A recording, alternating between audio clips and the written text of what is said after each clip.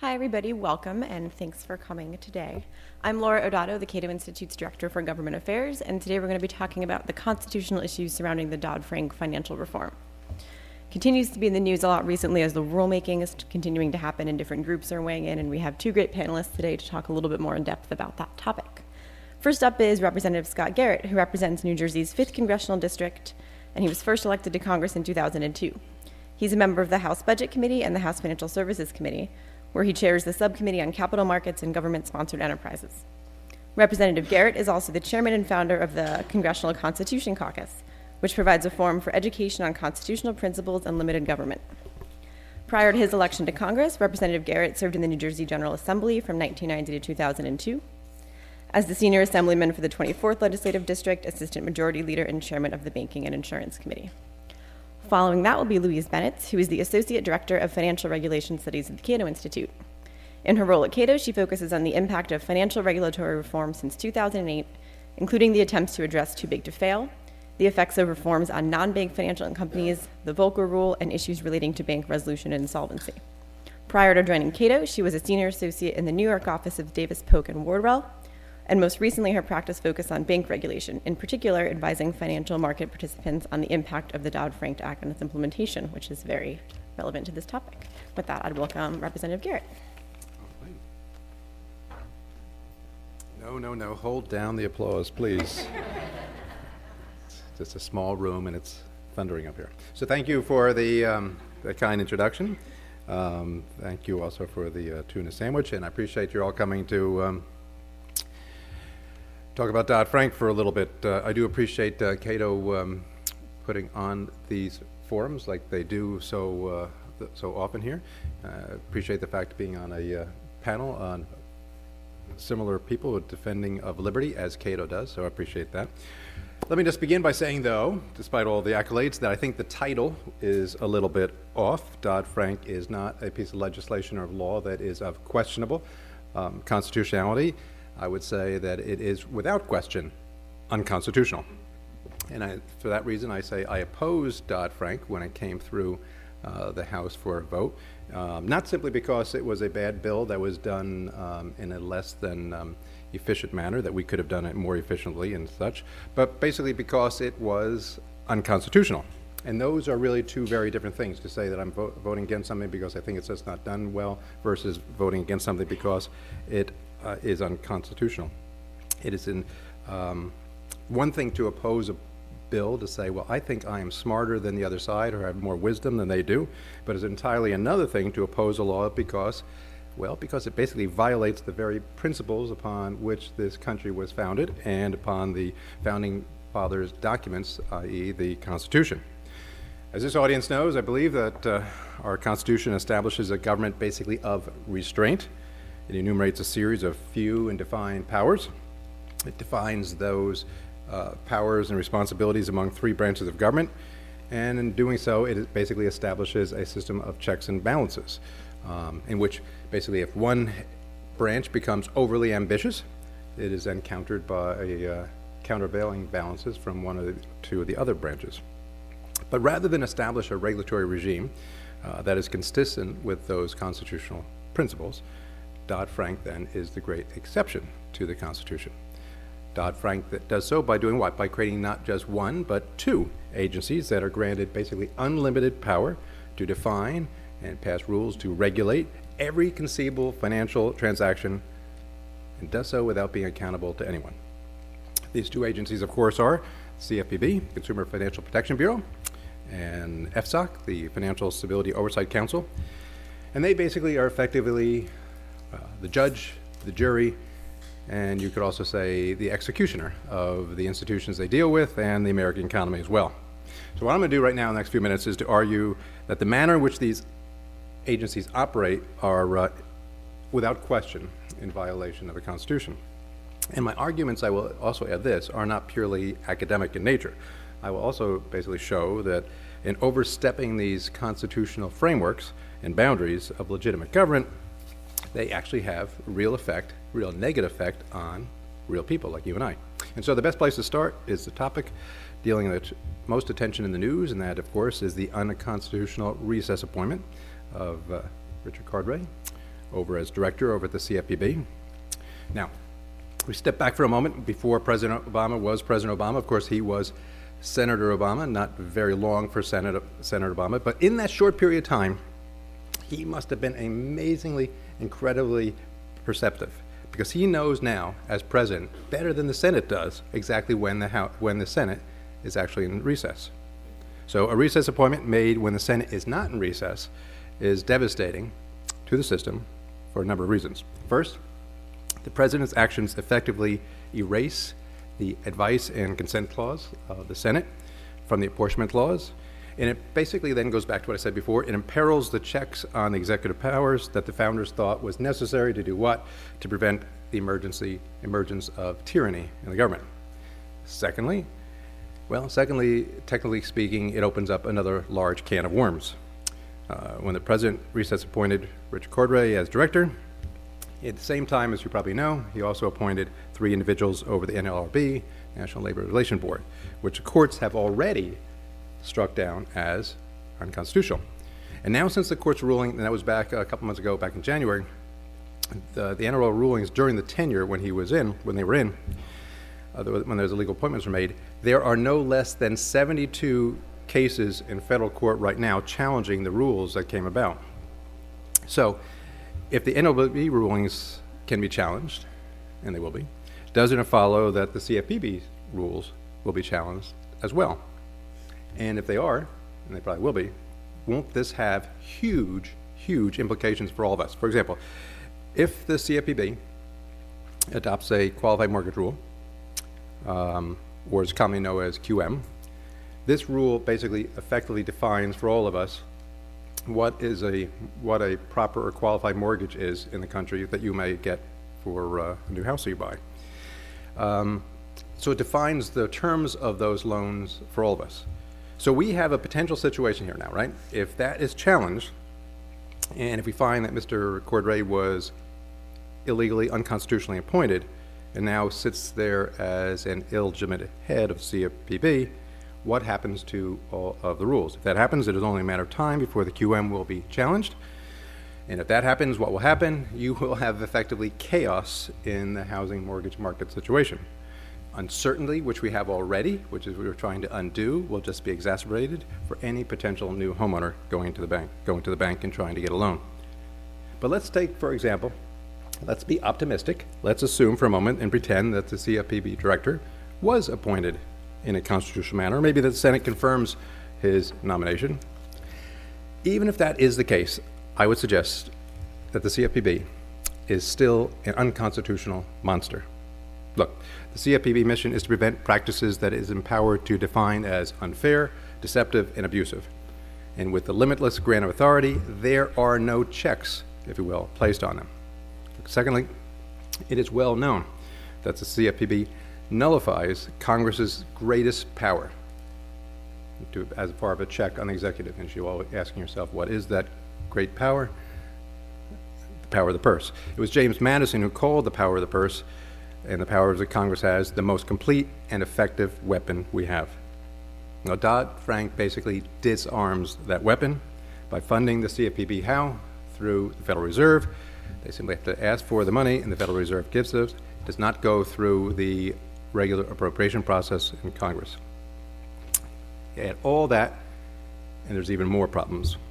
The CFPB director is exempt from executive branch oversight. While the director is appointed by the president for a 5-year term, he can stay on there basically indefinitely if no successor is confirmed in the Senate. And the director can be removed only under strictly limited circumstances and not for anything but for policy reasons. So you take all that, take the fact that CFPB is headed by a singular regulator with unlimited power, is not accountable to the legislative or the judicial branch, and cannot be removed until the Senate confirms someone else. There's a problem. On top of that, I would also stress that this is not simply an academic exercise, as I said at the very beginning. It is worth noting the consequences that result from Dodd-Frank's violation to the Constitution go in other areas as well. Let's take, for example, the one of salaries. As of right now, there's almost 1,000 people working over the CFPB, 958 to be exact. 577 of them, over 60% of the entire staff, make over $100,000. 20% of them make over $150,000. 5% of them make over $200,000. lest we forget that people working in the cabinet for the president make less than that, $199,000. Now, you might think, well, that's all necessary in order to get people over there working with great talent. But just mind you this, and hopefully it will not be a rush to the door. Summer interns working at the CFPB can make, on an annualized basis, $40,000, which is more than a lot of people, as you know, working on the Hill right now. But really, when you stand back, you think, should this surprise any of us? When you give an agency immense powers to achieve an all-encompassing mandate with no one basically watching over them, where there are no consequences for the actions, the CFPB clearly feels justified in doing what we might here think is outrageous. And this is what results from a lack of accountability. And if that frightens you at all, there's more, as I say on late night TV. Title I of Dodd-Frank creates the FSOC, which is charged with acting as a systemic regulator, preventing too big to fail, and of course they will prevent all future bank failures in this country. With a mandate such as this, the power of the FSOC cannot be overstated. See, the FSOC has the statutory ability to promulgate its own rules and regulations, as well as the authority to decide which non-bank financial institutions would be subject basically to them going out and seizing them. Additionally, FSOC is empowered with the ability to control the activities of any financial institution simply by a 2/3 vote of its board. Now, if that sounds unconstitutional to anyone in the room, you are not alone. It must have sounded unconstitutional to the drafters, the people who wrote the bill, because when they wrote it, the way they wrote it was they said the court would not be authorized to review the rules on which the FSOC interprets their Dodd-Frank going forward. So we knew all along that Congress had to do to enact unconstitutional law was difficult. Now we know the easy way to do it. Just pass a bill and say in the bill that the courts cannot rule it unconstitutional, and there you have it. It took us 225 years how to figure it out. Dodd-Frank made us be able to get beyond the Constitution just by sticking it in legislation. Fortunately, we all know in this room, because you're pretty smart people, that's not exactly how the Constitution works. You have Article 3 of the Constitution basically guarantees what? The independence of the judiciary. And as they say on late night TV, if that's not bad enough, there's even more. Title II of Dodd-Frank deals with orderly liquidation authority. Under this title, the government can decide if a financial company is in danger of default, and if that company's failure poses a threat to the financial stability of the U.S. economy. So those are the two-pronged tests. If the Treasury Department decides yes to 1 and 2, then the Treasury basically, and the FSOC, can basically replace the current law that we've known for a couple hundred years, basically the bankruptcy law, and puts the whole institution into where? Receivership. This type of power is unprecedented. It grants immense powers to really a handful of unelected bureaucrats. It powers them to pick winners and losers and decides who gets liquefied and who goes is sustained, and it does all this against the interest of the investors. So if you think about that, Title II not only puts the company at risk, but more importantly, it puts the investors' rights at risk as well. It eliminates any meaningful judicial review and due process. So once the liquidation process begins, the company, by the Treasury Secretary, the company has 1 day, 24 hours to convince a federal judge that this should not happen. And if the company, their lawyer, is unable to do this Herculean task, liquidation process will begin, even though an appeal is pending. An appeal, of course, can take days, weeks, or months. Meanwhile, it's all being liquefied. And on top of that, and for good order, Dodd-Frank prohibits the courts from reviewing whether the Treasury decision was constitutional or even necessary to protect the financial stability. And meanwhile, while Treasury is determining the soundness of an institution, Dodd-Frank prohibits that very same company that they're looking at from disclosing that threat of liquidation to the public or its investors. So if you think about all that, you may say this is an attack on investment in this country, and it is. It's also an attack on the investors. First, investors are prohibited from being informed that the company that they invested in will soon cease to exist and wiping out their interests. Secondly, then the company is placed in receivership. There is basically no room for judicial review. As a result, there's basically no way for investors to be able to recoup their investment either during or after. So Dodd-Frank's orderly liquidation authority does not merely violate the Constitution's separation of powers, it also violates the Fifth Amendment guarantee of due process and the guarantee of a uniform bankruptcy laws as well. So, ended up, it's bad enough when Congress acts in a way that violates a single provision of the Constitution. It is amazingly and infinitely worse when Congress works to virtually eliminate all checks and balances in one fell swoop, like we do in Dodd-Frank. Dodd-Frank basically untethers the agency that it creates from all three branches, as I said before, where you're supposed to have checks and balances, effectively destroying the entire notion of checks and balances. And wait, there is still more. I still have not said anything about the doctrine of non-delegation, in which Congress cannot surrender its legislative authority to be performed by another entity, which Dodd-Frank does in page after page after page of this 2,000-page document. So, I'm sure that the constitutional arguments that I've outlined right now are not comprehensive. I'm sure there are more. But we are learning firsthand why James Madison said many years ago that laws should not be, quote, so voluminous that it cannot be read, or so coherent, such as this, that they cannot be understood. So while I'm sure that most Americans have not read Dodd-Frank, and some of those that did, I'm sure don't understand it, the effects of Dodd-Frank on them are very real. As I've outlined, from the illegal appointment of the director, to the potential effects of home mortgage financing industry, to the high salaries over at the CFPB, to the demolition of investor rights, to the violation of the Constitution, and it results in real consequences that will hit the pocketbooks, basically, of every American. In short, Dodd-Frank is the perfect piece of progressive law. It removes the people's representatives from the policy-making decision and in their place entrusts their unaccountable so-called experts that we have down in Washington with unlimited control of the economy. So as I will end where I began, Dodd-Frank is, without question, an unconstitutional and incompatible with our founding principles and our founding documents. And so with that, I look forward to hearing how Cato is going to fix the whole thing. Thank you.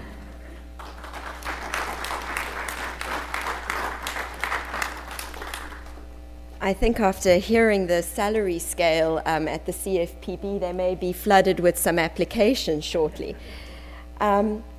So at the risk of disclosing my age, some of you may remember an independent film that came out a number of years ago. It was actually an Australian film, and it's about a challenge to eminent domain. So a guy has his house taken away so that the state can build a highway, and he goes to court and he says to the judge, you know, this is unconstitutional. And the judge says, which provision of the Constitution exactly does this violate? And he says, the vibe of it. And I think if there was ever an act or an act that violates the vibe of the US Constitution, it is Dodd-Frank, mostly because it creates very significant and real issues for the rule of law. And I think it's worth looking. There's actually really two levels that you can look at it at, and Representative Garrett has covered the one quite comprehensively, which is the act itself. But you also need to look at an act like Dodd-Frank, the rulemaking that is being released under the act and the implications of that. Because Dodd-Frank, the way I look at Dodd-Frank is it's really a mandate. It's a mandate to the various regulatory agencies to do a lot of things. And so we need to look at a little bit what they're doing, and they're only about halfway through the process, and that's worth remembering it. So before I get into the nuances of the constitutional challenge that's kind of working its way through the court, which Representative Garrett touched on, I think it's worthwhile setting out what makes good legal law drafting or statute drafting and what makes good rulemaking. And why is Dodd-Frank such a significant departure from this? Because we can talk in a sort of abstract way, but it's important to sort of highlight why it's such a problem. And I think it was over a century ago, Oliver Wendell Holmes noted that the tendency of law must always be to narrow the field of uncertainty. So, and this is really what I think we commonly mean when we say the rule of law. So laws must be clear, they must be certain, and they must be knowable in advance.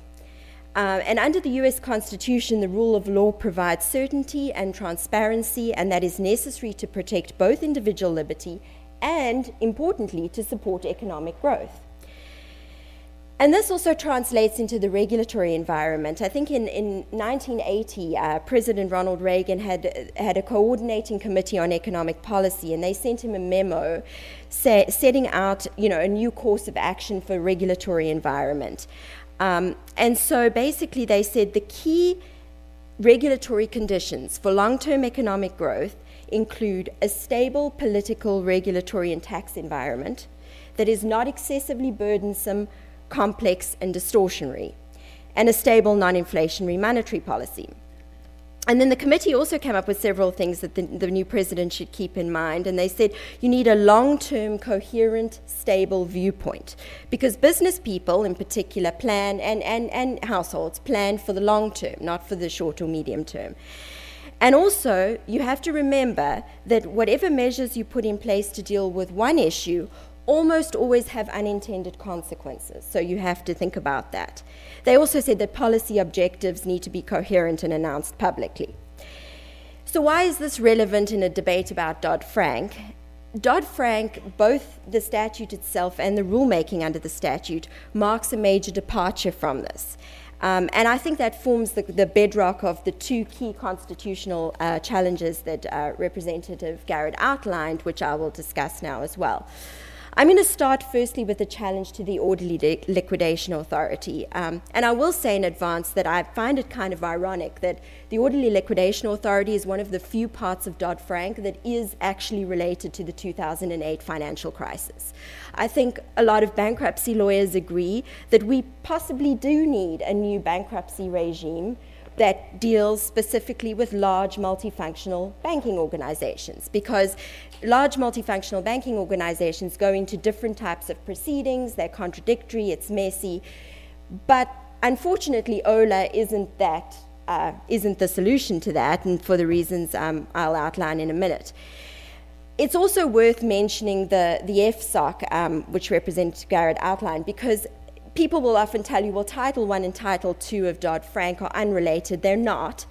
If you are designated systemic by the FSOC, and the FSOC, by the way, has the power to declare any financial firm systemically important, and they can base that on any risk-related factors. There are some things that they can look at, usually size and whatever, but at the end of the day, they can any risk-related factors that they deem appropriate, they can determine a firm is systemic. That doesn't have to be a bank. It doesn't have to be an insured depository institution. It can be any financial firm. So any firm whose revenues are 85% or more from finance-related activities can be designated systemic. Then once a firm is designated systemic, this is when the Orderly Liquidation Authority comes in, there's the potential for them to go into this proceeding. And if just taking sort of a step back and looking at the process. So if the Treasury Secretary, who I might add is a political appointee, makes application he will make application to a court to place the firm into this Orderly Liquidation Authority. The court has 24 hours to determine whether he is right, whether the firm is in fact insolvent.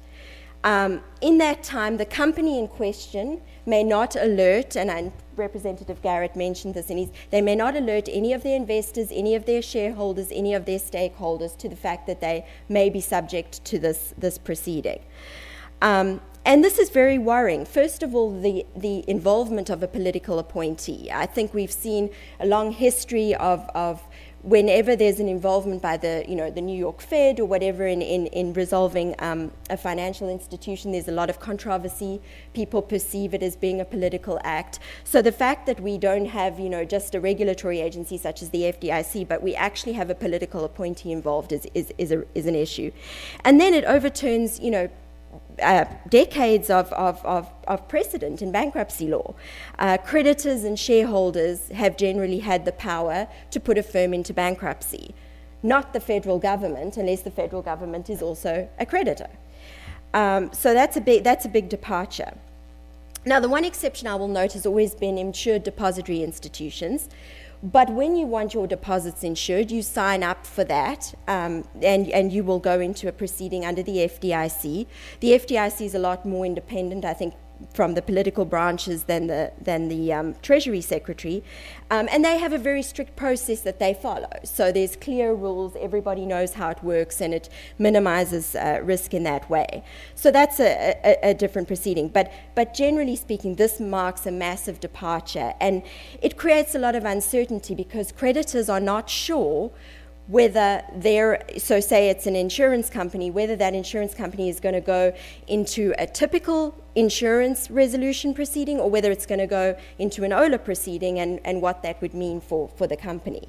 And I think that if you're in a situation like 2008, that can only heighten panic because creditors, when they get panicked, tend to do silly things.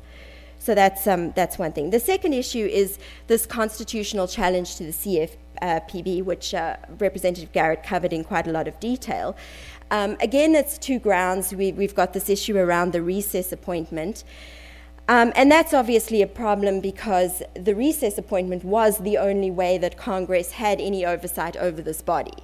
So, that was the power to appoint this director. So that's the issue from that standpoint. But looking again at the Act, if you look at the powers that the CFPB has, they have a power to take punitive action against lenders who offer loans that the Bureau later deemed to be unfair, deceptive, or abusive.